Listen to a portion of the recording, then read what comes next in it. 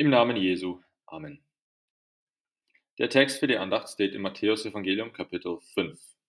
Die Seligpreisungen. Hört nochmal Vers 12. Seid fröhlich und jubelt, es wird euch im Himmel reichlich belohnt werden, denn ebenso haben sie verfolgt die Propheten, die vor euch gewesen sind.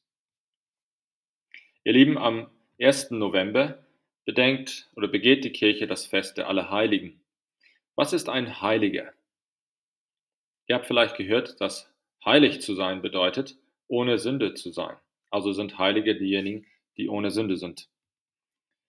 Nun ist es zwar richtig, dass Gott unsere Sünde tilgt, um uns heilig zu machen, aber das ist nicht an erster Stelle das, was das Wort heilig bedeutet. Heilig zu sein bedeutet, biblisch gesprochen, ausgesondert zu sein, von Gott für etwas bestimmt zu sein.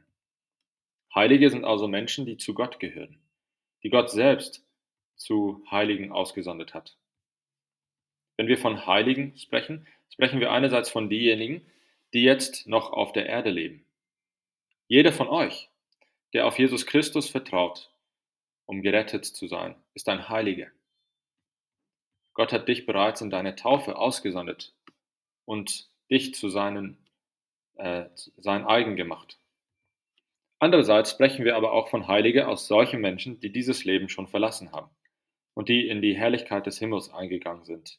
Heilige wie die Jungfrau Maria, Sankt Petrus, Sankt Paulus oder der heilige Petrus, heilige Paulus und so weiter, Martin Luther.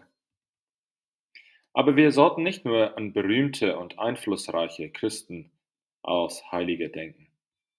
Wenn du einen geliebten Menschen zu Grabe getragen hast, sei es Mutter oder Vater, Großeltern oder Geschwister, ein Kind oder ein Freund, wenn diese Person in der Hoffnung der Auferstehung durch Jesus Christus aus diesem Leben geschieden ist, dann ist diese Person auch ein Heiliger.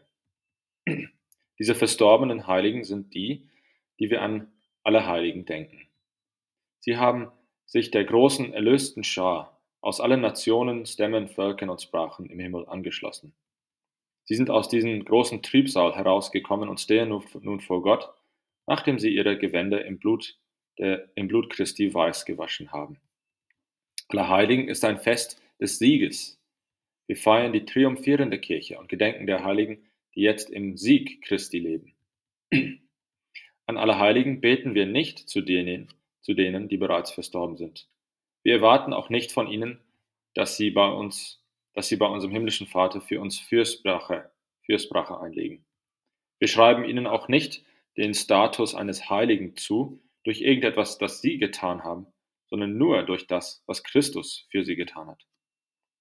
Dennoch können wir an alle Heiligen, der Heiligen gedenken und Gott für ihr Glaubensvorbild danken. Wenn wir von den Aposteln hören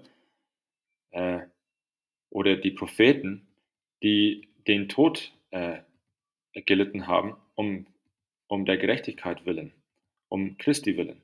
Wenn du dich an deinen Großvater erinnerst, der jeden Sonntag in der Kirche war, um die süßen Worte Jesu zu hören. Wenn du dich daran erinnerst, wie die ersten Christen sich um die Witwen und Armen gekümmert hatten. Oder wenn du dich daran erinnerst, wie deine Mutter euren kranken Nachbar Essen gebracht hat, dann darfst du Gott für diese Glaubensvorbilder danken, für ihre Beharrlichkeit. Doch unser Text aus Matthäus 5, aus der Bergpredigt über die Seligpreisungen, ist nicht so triumphierend, klingt nicht so triumphierend. Das liegt daran, dass diese Worte Jesu hier noch an uns hier auf der Erde gerichtet sind, an der kämpfenden Kirche, an die leidende Kirche. Jesus richtet seine Worte an uns, die wir noch in diesem Jammertal leben.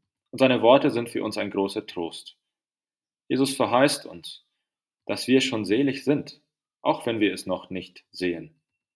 Selig sind die geistlich Armen, die Leid tragen, die Sanftmütigen, die nach der Gerechtigkeit hungern und dürsten, und auch die um der Gerechtigkeit willen verfolgt werden. Das ist keine Vision des Himmels, sondern eine Vision des Schmerzens und der Trauer hier auf Erden. In seiner Bergpredigt verkündigt unser Herr Jesus einen himmlischen Segen für die Heiligen, die noch in dieser sündigen Welt leben und leiden. Die Seligpreisungen sind an die Heiligen auf Erden gerichtet, um uns zu stärken, um uns von der Verheißung der Hoffnung und des Heils zu vergewissern. Sie beschreiben unseren Zustand vor Gott, nämlich, dass wir selig sind, dass wir gesegnet sind, auch wenn wir diese Glückseligkeit noch nicht sehen oder erfahren können.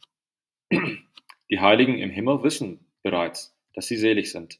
Sie haben dieses Tal der Tränen schon verlassen und haben ihren himmlischen Lohn schon bekommen. Aber die Heiligen, die noch auf dem Weg zum Himmel sind, sehen diese Belohnung noch nicht. Und so sagt Jesus zu uns: Selig seid ihr.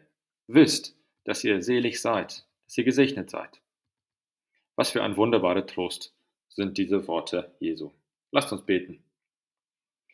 O wie selig seid ihr doch, ihr Frommen, die ihr durch den Tod zu Gott gekommen. Ihr seid entgangen aller Not, die uns noch hält gefangen.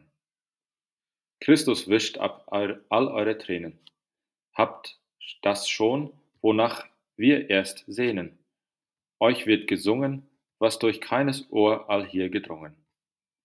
Komm, o Christe, komm, uns auszuspannen, löse uns auf und führ uns bald von dannen.